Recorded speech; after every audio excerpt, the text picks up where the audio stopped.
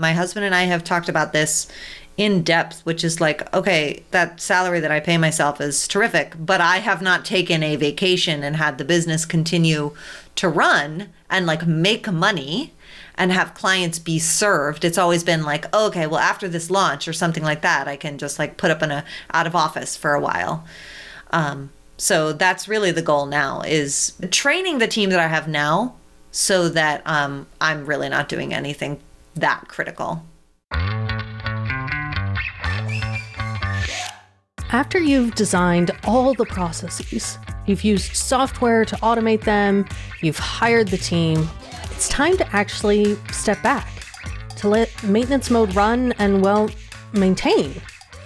I'm Susan Bowles, and you're listening to Break the Ceiling, the show where we break down unconventional strategies you can use to save time, boost your profit, and increase your operational capacity. Now, that step back can feel kind of scary, especially if it's your first time taking a genuine break from your business.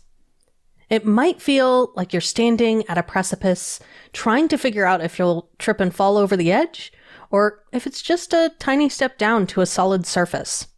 That step means that you have to trust that the systems you've built and the team you've trained can handle whatever comes up. But taking that step away from your business and taking a break is also the point of maintenance mode. That's the goal, to allow you to be able to take a break from your business without breaking your business. And what does that look like in a real business? To go through the process, to prepare for maintenance mode, build the systems, and then trust them to work and step away. That's what we're talking about today. Claire Pelletreau is a Facebook and Instagram ad expert and a conversion optimization specialist. Claire also loves talking about money, profit, loss, the whole shebang. She asks her guests how much they charge and how much they earn on her show, The Get Paid Podcast. Claire recently took a break from her business. She went on maternity leave for several months. Now, she knew it was coming, so she prepared, she planned, and she got her business ready to operate in maintenance mode.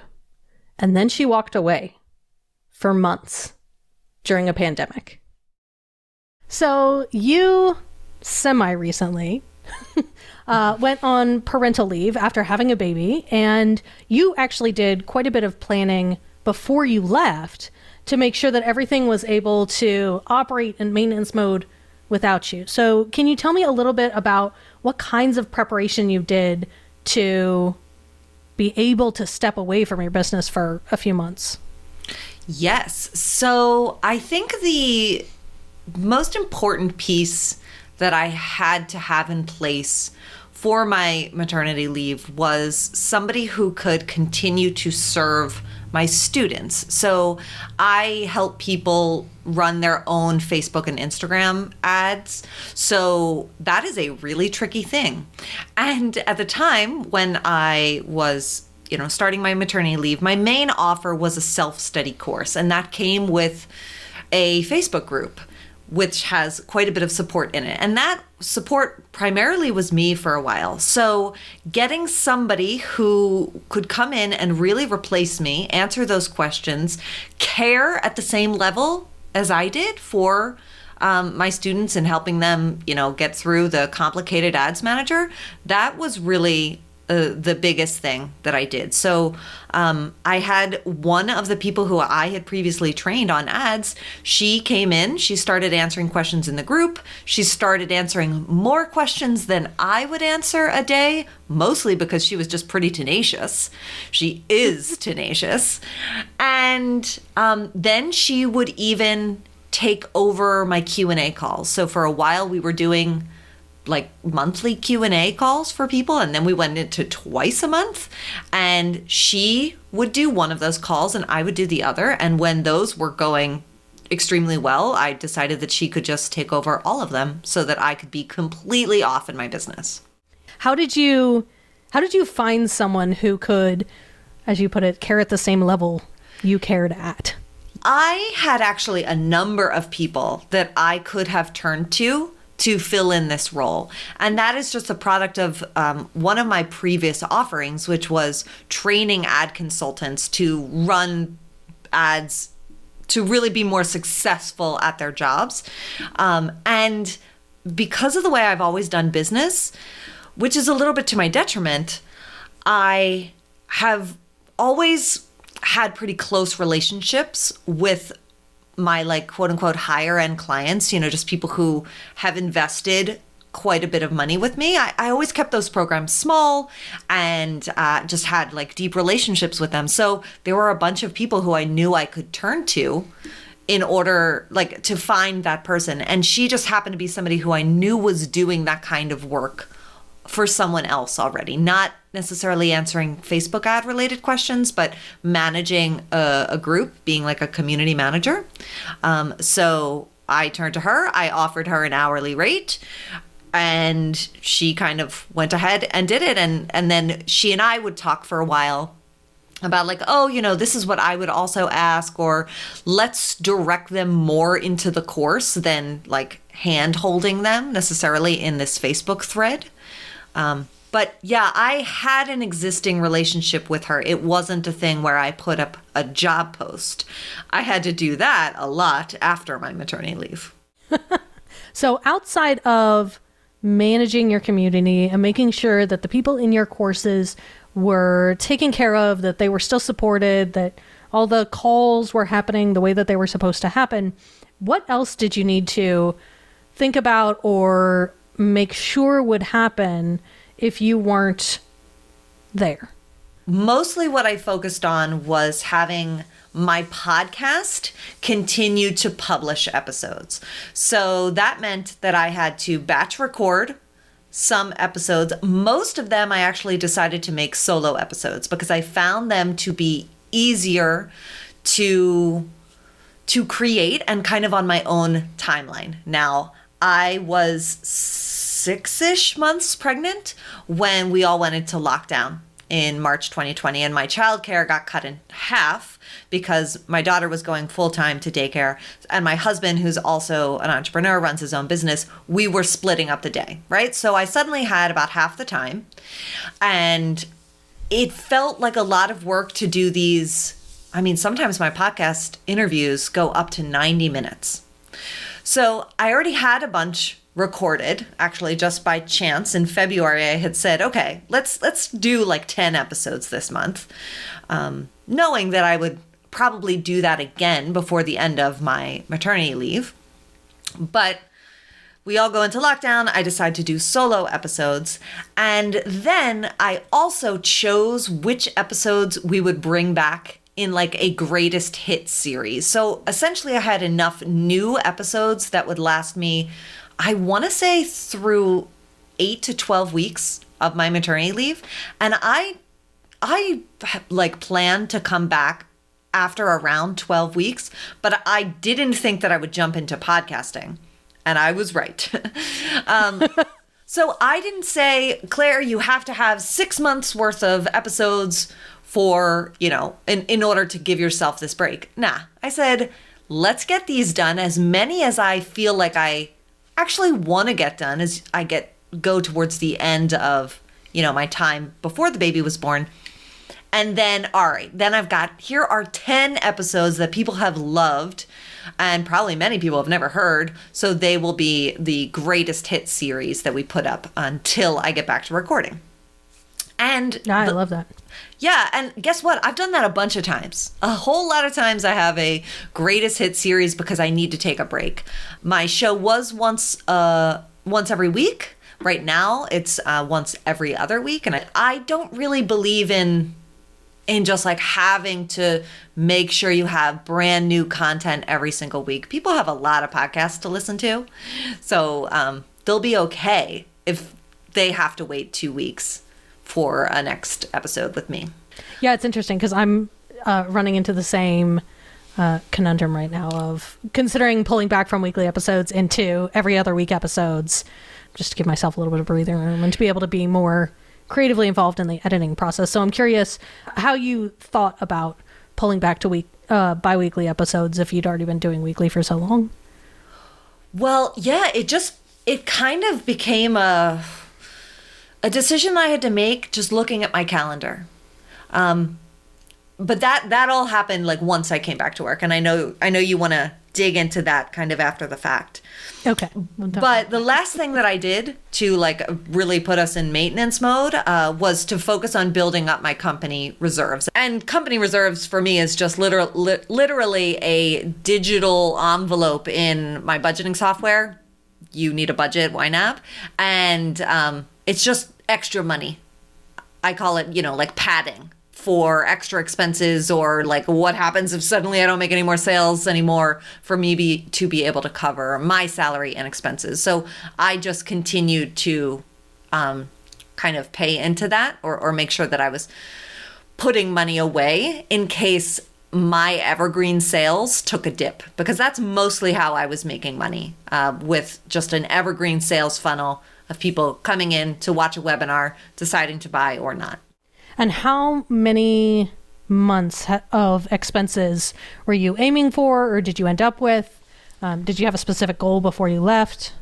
I actually started paying into like Claire's maternity leave, and I wanted $20,000 in that. So that was separate from company reserves, so that I could pay myself $5,000 every month for 4 months without touching company reserves. And that was as if like, okay, you don't make any more sales, let's just say, worst case scenario. So I still had plenty of money to cover my expenses, which were pretty low actually, because of kind of just what happened pre-maternity leave, where most of my team had ended up going and working elsewhere, which was just a happy coincidence, because then the pandemic hit and my sales slowed down significantly before they shot up again. And your team had kind of naturally moved on to other things. Yes. Just before that? Yeah, just before that, in January, my like longtime virtual assistant who had moved into more of like a project manager role, she and I parted ways. And then the person who was helping me with marketing, she had always said like, listen, I have this other job and they want me full time. And I was like, but I want you full time. And they were like, yeah, but they pay a lot more. So I always knew that was a possibility, and her last day was March 10th. Oh my gosh. Yeah. And then I was left with my really terrific and very affordable assistant. So, costs were pretty low. That's perfect timing. You couldn't have planned that better. I could not have. So while you were on maternity leave, what did maintenance mode for your business during parental leave actually look like? Were you working at all? Were you totally separated from your business and you did nothing? What did that look like for you while you were in it? I did nothing, and it was glorious. But unfortunately, I couldn't separate my brain from the business. That was just, really, so my son was born at the beginning of July. And if you'll recall, the beginning of June 2020, our country underwent like a huge reckoning about race and, police violence and Black Lives Matter and all of that. And that impacted my evergreen funnel, because I had finally turned on ads that were making like, let's say $1,000 for every 500 that I put in. I can't remember if that's exactly right, but so it was fine. I certainly wasn't unhappy. But as soon as that hit, we turned off the ads, because it was not a time to be talking about Facebook and Instagram ads on social media in June 2020. And then the results just never recovered, and I was off. So my sales definitely dropped significantly, and that's what I found myself thinking about a lot. Like, oh, I'm not good enough. People, like, because I'm not showing up, they think that I'm not somebody to learn from, blah, blah, blah. And then I eventually just got over it, because I was like, I have the money. This is exactly what I saved for. So chill out. Yeah, I think the mental benefits of having a decent cash reserve are so undervalued, because that's really it's the cushion. It's just a warm blanket to be like, oh, I planned for this. I'm okay. It's okay. Exactly. You can weather this. It was really hard for me to say it's okay, because unfortunately attach too much of my self-worth to like me making sales. So it really did take until almost when my maternity leave was over for me to say, you know what, that's fine. If you don't make another sale in this funnel ever, you're going to be fine. But I could see where it could be especially frustrating to have a dip and also to have planned not to be working and to not be able to work. And I can feel that frustration. Yeah, the only thing I maybe would have done differently is put together like social media content that didn't make me look so disappeared. But the funny thing is I'm not really on social media when I'm working. When you're active.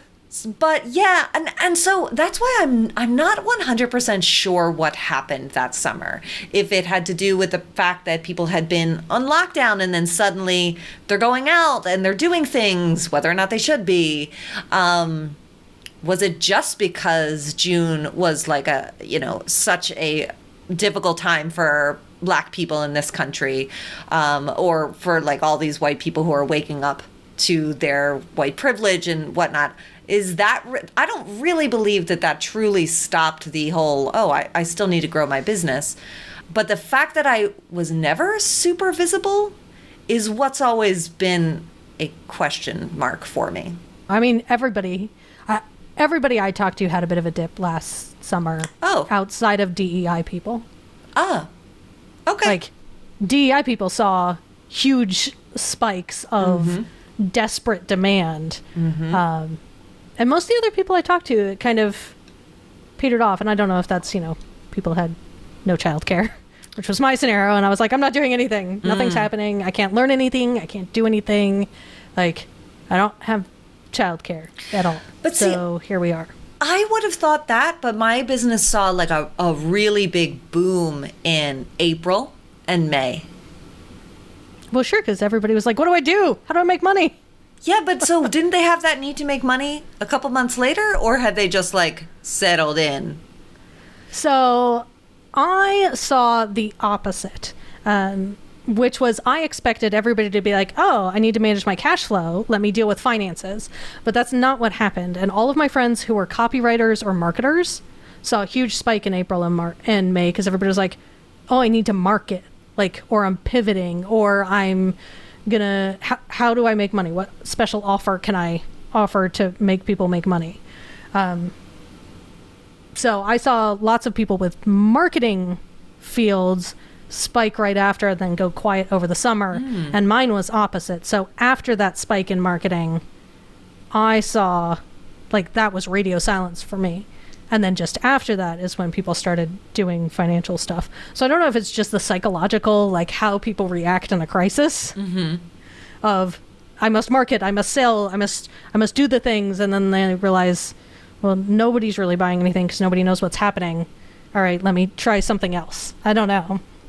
How did that feel for you in April and May when things got really quiet? So I ended up doing some customer research and shifting my business model a little bit. But April felt weird. Like March, I wasn't that worried about because we lost school, and so we were trying to do childcare, and my husband was in Florida at the time that like COVID all hit. So I was doing the solo parenting plus there's no school, and I didn't really pay attention to it until probably the middle of April.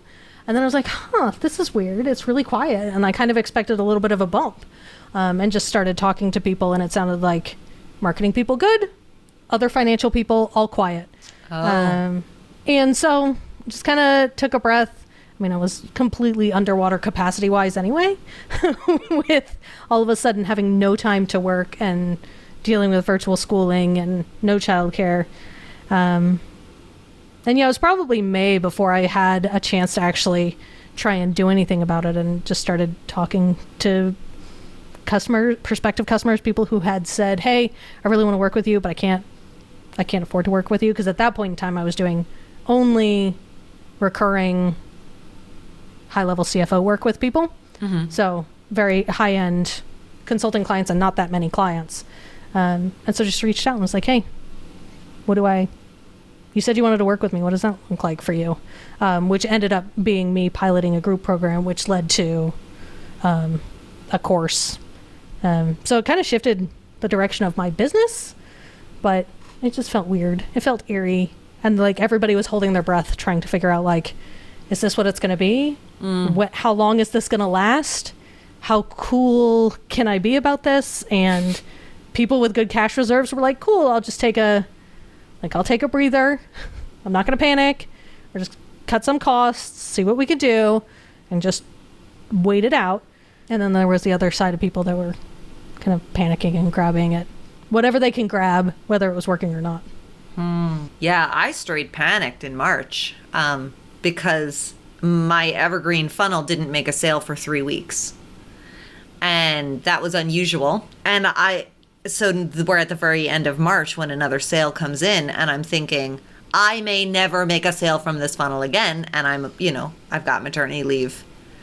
I need to be making money in the following few months in order to save it, not like using my reserves already. And then it was a boom. But that's very interesting I kind of knew about the boom for other like how to make money people or copywriters, marketing copywriters, but didn't really hear about the dip. So maybe that was it. Maybe it was not just me.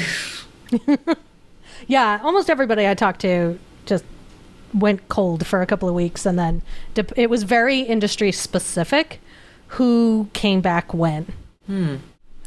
I came back in September. I mean, not me, but my business. Your my business sales. came back in September? Yep. That sounds about what most people found, I think. And not all at once. There was still definitely the impact of not having everybody back in schools was pretty significant, I think, for a lot of people. But yeah, I'm interested to see what continues to happen, because there's definitely like some unusual ebbs and flows that are still ongoing. Definitely. So when you came back and you came back from work, I know you made some changes based off of, what you experienced, and you created some new systems and new processes. You mentioned hiring. So tell me about what you ended up doing when you came back. What did you need to create, and why did you need to create it? So before I went on maternity leave, in fact, I was taking these long walks, like really, really big, around the woods near my house, and thinking, I have this problem and I don't know how to fix it. And the problem was that this self-study course that I had that I was selling for about $1,500, it was great, but we had added so much support to it that I needed to take something away. I needed to like pull back on what I had offered, and I didn't know how to do that.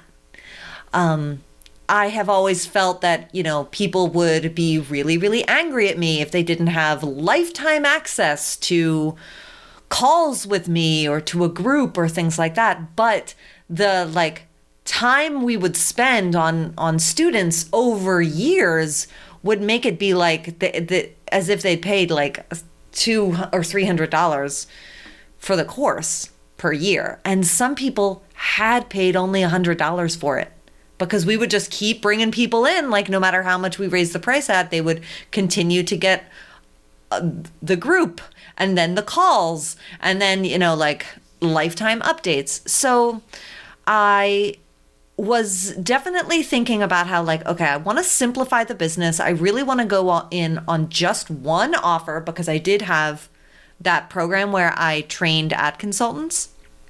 But going in on this one offer at that price point, it was going to be a tremendous slog to be profitable. No doubt I could have sold hundreds of that a year, hundreds of enrollments into that course, but it was going to require a very large ad spend and a team, and it just wasn't going to end up with me paying myself any more than I was paying myself in my best year yet, right? So to that point, up until that point, the most I had paid myself and have paid myself was $100,000, like after taxes, right? That is a great salary, great take-home pay.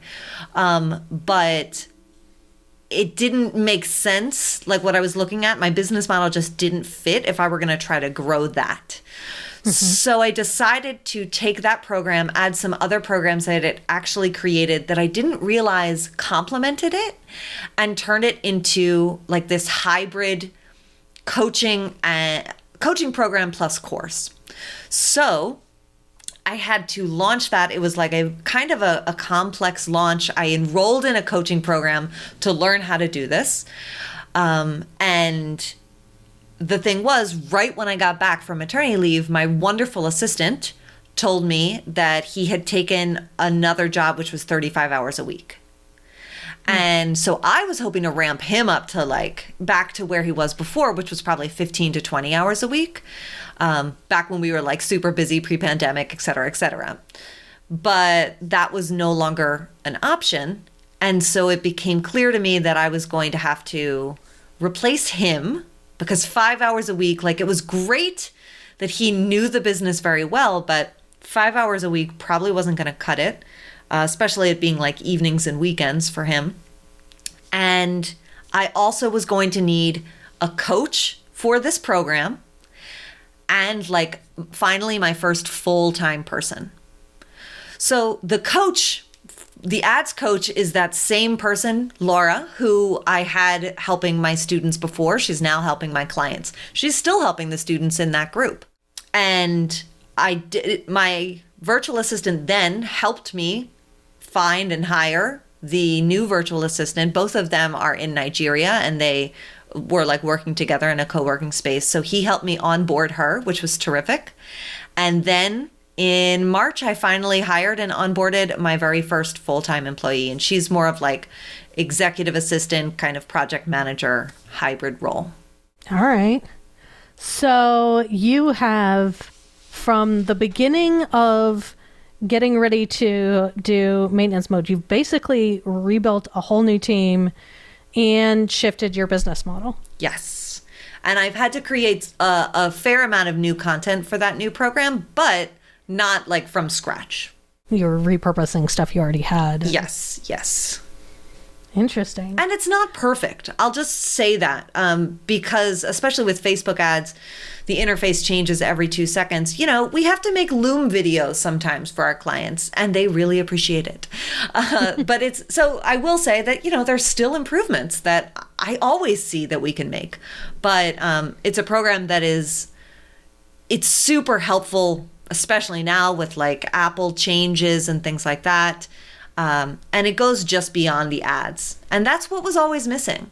I had an ads course that was great if you already had a business that like all of your assets converted and things like that. And that was rare. It was rare that people would buy that course when they already had those things in place. So now this actually attracts a more advanced business owner or a slightly more savvy business owner who maybe hasn't, you know, like grown their business very much yet, but they know that like ads will help them fast track that. So what was the hardest part, either about getting into or kind of operating in business mode for you? Was there anything that was a particular challenge, either going into this, coming out of it, or just being not in your business? I think the hardest part was the fact that I was no longer going to be in that Facebook group with my self-study course, and thinking that people were going to be very unhappy, especially if they bought while I was on maternity leave, so that they had like no access to me. I've always had this belief that people are like buying direct access to me, and it might be because I have kind of offered that on my sales pages. Not recommended. Yeah, I don't know why I thought that was like the only way to get people to buy was like to offer them my firstborn. But they didn't mind. At least I heard no complaints. And guess what? If there were complaints, I had somebody in place to make sure I never saw that, which is also key. You know, having that assistant in the inbox, very helpful. But yeah, just like really relinquishing control and letting Laura, the ads coach, really coach and just help people get the results that they're looking for. And she did a great job. How did you convince yourself to let go? Because I know that is an issue for lots of folks as they are kind of trying to scale or step back from being the person in their business. The thing that trips them up is this being able to actually let go and let someone else do the thing. How did you get yourself through that? This is my baby and I am the only one who can do this, into here's this person who is completely capable and is going to do this thing.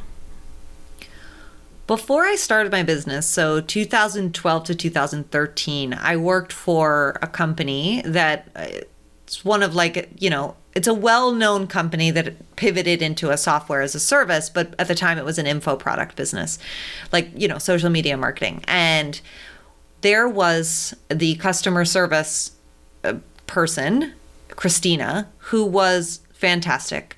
And I forget how, but the team would often see, maybe it was because our boss highlighted this, the emails that came in from people that were like, thank you so much, Christina. You are amazing, yada, yada.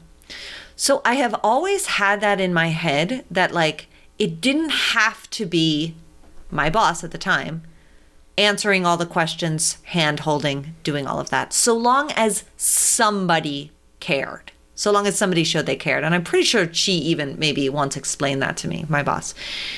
And so I've always had that in my head. And then when I started seeing, before I went on maternity leave, I would start seeing Laura answering these questions before I would even open Facebook for the day, and see the same kind of things like, thank you so much, you're amazing. Or hearing that in our inbox, like, Laura is so great, I just wanted to say that. That really kind of cemented it for me. It does not have to be me. There's nothing that I have that Laura doesn't. So don't people, I'm pretty sure I had to have a friend reiterate this to me before, in the final weeks. She was like, I think because she was actually in that group, she was like, Claire, I don't care if I get an answer from you. I just want an answer. So that was what helped me, is seeing that positive feedback, but also remembering that in another company run by somebody who I respect tremendously. Yeah, absolutely. So were there any critical parts or systems or people that you either had to have ahead of time or that you know that you need to have now, having been through this whole experience, to make sure that your business is resilient, that it can operate without you consistently? Anything that was particularly key now or then? I think it is the most important thing for me to be able to, if I wanted to have another baby and take another maternity leave, or just even go on a long vacation. And this is something that I learned, especially from the book Clockwork, is giving ownership to other team members, not just tasks, but hey, you're in charge of this. And it doesn't have to be me. Once again, that's the motto, the theme of this episode. So that I'm planning on taking a vacation in about a month. And so now I'm talking to the team about, okay, what has to happen? Oh, look, I still have ownership of a bunch of things that I don't need to have ownership of. So let's get that off my plate. I love the idea of just what's still on my plate that shouldn't be here, and checking in on that regularly. Because I think it's so easy to end up either taking back ownership of something when a team member moves on that you haven't replaced. And so you take it on for a while, and then you always forget to put it back out on somebody else's plate. So I love the idea of just checking in regularly. And vacations are great examples of that. Yeah, that was my whole goal. My husband and I have talked about this in depth, which is okay, like I said, that salary that I pay myself is terrific, but I have not taken a vacation and had the business continue to run and like make money and have clients be served. It's always been like, oh, okay, well, after this launch or something like that, I can just like put up in a out of office for a while. So that's really the goal now, is building, training the team that I have now so that I'm really not doing anything that critical. And it's going to take a while, but I'm going on vacation in June. I think that's a really good place to start to wrap it up. But is there anything you think we should talk about that we haven't touched on yet? I'm really new to the whole team thing. I guess I always like to just kind of point out the people who have taught me about this stuff. I'm a huge fan of Rachel Rogers, and she has been telling me since like a dinner in Boise, Idaho in 2018 that I needed to hire full-time in my team. And that was a really important conversation that took me a long time to implement. But yeah, I'm loving full-time, and I know it's a huge leap for people. And what I don't have, and maybe you have some advice for, like, how can people afford to make that leap when they don't have like all the company reserves? Or do you just recommend that they build up the company reserves and then go into hiring? Oh, I think this is a conversation that I have with almost every guest of the, do you grow to hire or hire to grow? Yeah, let's conversation. Talk about it. I mean, I actually have this question about my next hire. So yeah. What do you think? So I can argue both sides of this, and I think it's situation dependent. I think it depends on the position that you're hiring for and what the goals of that position are. You know, if you are hiring a marketer, or you're hiring something specifically designed to bring in revenue, then sometimes you can justify okay, I'm going to hire this in order to grow. I think sometimes on the operational side, we hire a little too fast because there's not enough operational stuff, and that spending a little bit more time on internal processes and cleaning them up. One, so that you're better prepared when you hire somebody and they're a lot more effective, but also because it can be a real capacity booster, and sometimes just an hour or two figuring out, you know, a checklist or a process can make you realize, oh, wait, I don't actually have enough work for that back end person yet. I have my friend Jason, we just talked about this, where he's like, I always hire to grow. I just hire whatever. And ultimately it comes down to how comfortable you are with risk. Mm-hmm. Like, I think it really comes down to, are you comfortable putting your business and your finances on the line to make this hire? And how confident are you that this hire is going to pay off with the growth that you need to bring in the revenue to pay this person? And everybody's got a different level of risk and a different financial situation. So some people might not have company reserves, but they've got a lot of personal savings that they're willing to fall back into if shit hits the fan. Some people are really uncomfortable with spending money they don't have, and they decide not to. And I mean, I think you could make the argument either way, and the right decision for you and for your business isn't going to be the same as somebody else. I don't think there's a right answer to the hire to grow or grow to hire question. I think it's position and situation and business dependent.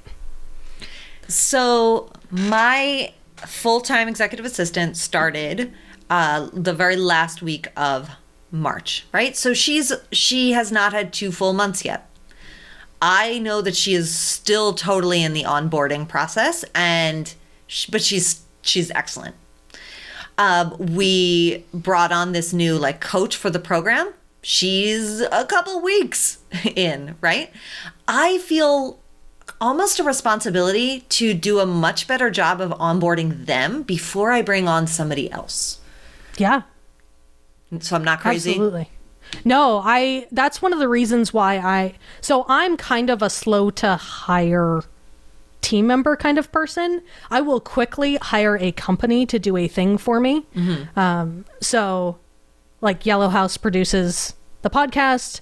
That was an easy decision. I don't really have to, like, you don't have to onboard consultants you work with. Right. That more they onboard you.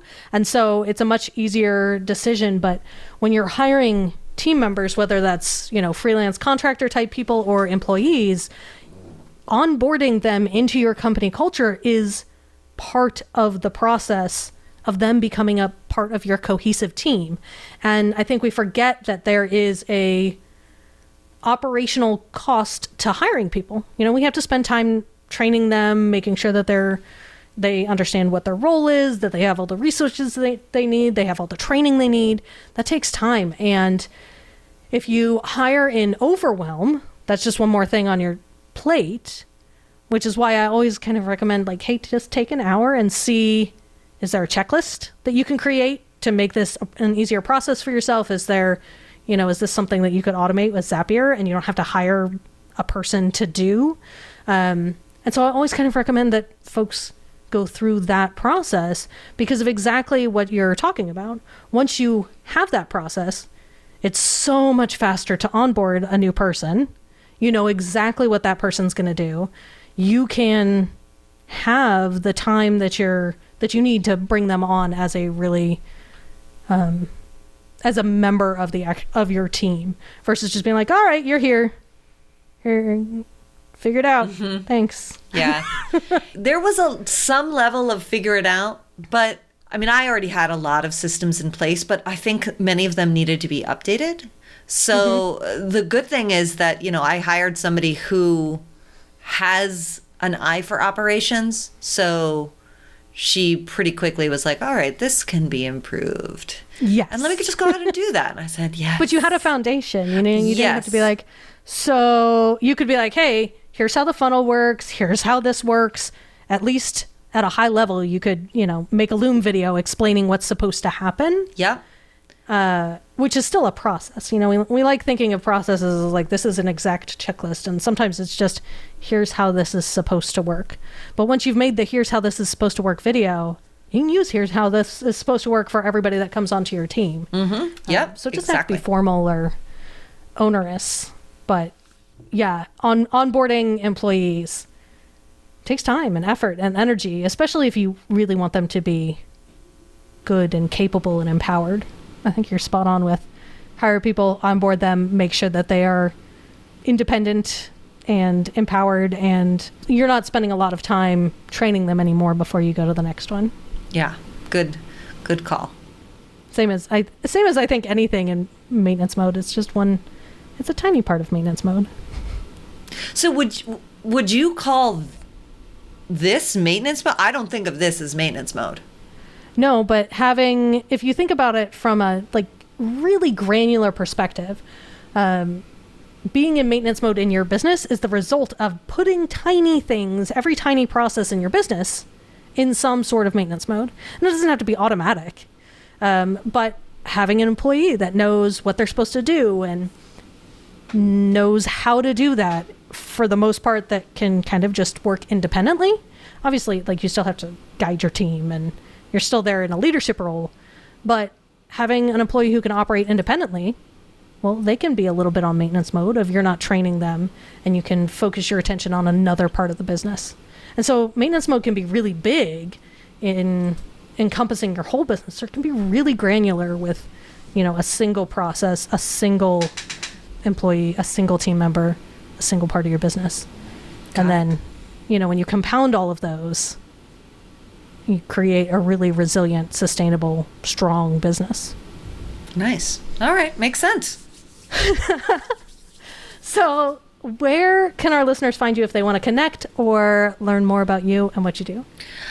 Well, I would love to have some of your listeners come over and become some of my listeners. So I have a podcast where I ask people how much money they make and how they make it. So that's called the Get Paid Podcast. That might be easiest for people to just, you know, pop into whatever app they're using to listen to your show. But also if they want to, you know, learn more about working with me on their Facebook and Instagram ads, I'm over at clairepells.com. That's just my homepage.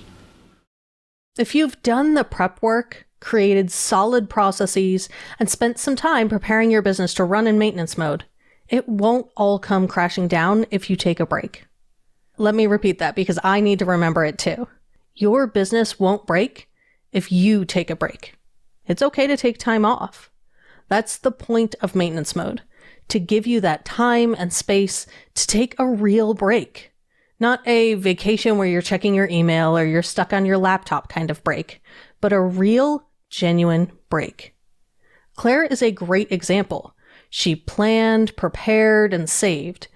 And when the time came, she was able to take a real break and do nothing in her business for months. And it was still there when she came back. Nothing broke, nothing disappeared. And taking that break also exposed places where she could continue to shore up her systems and make them even stronger for the next time. You can't know where your systems are weak unless you give them a bit of a test. So look for opportunities to test your own business for weaknesses. Can you step away for a day? A week? A month? How long could your business operate without you? And where exactly does it start to break down? Look for those cracks. They're actually opportunities to shore up, build more resilient systems, and help you work towards having a business that's ready to operate in maintenance mode whenever you need it to. Next week, we're talking about habits and the role they play in building a maintenance-first business. So hit subscribe in your favorite podcast player so you don't miss it. And if you know someone you think would enjoy this episode, please share it with them. Break the Ceiling is produced by Yellow House Media. Our executive producer is Sean McMullen. Our production coordinator is Lou Blazer.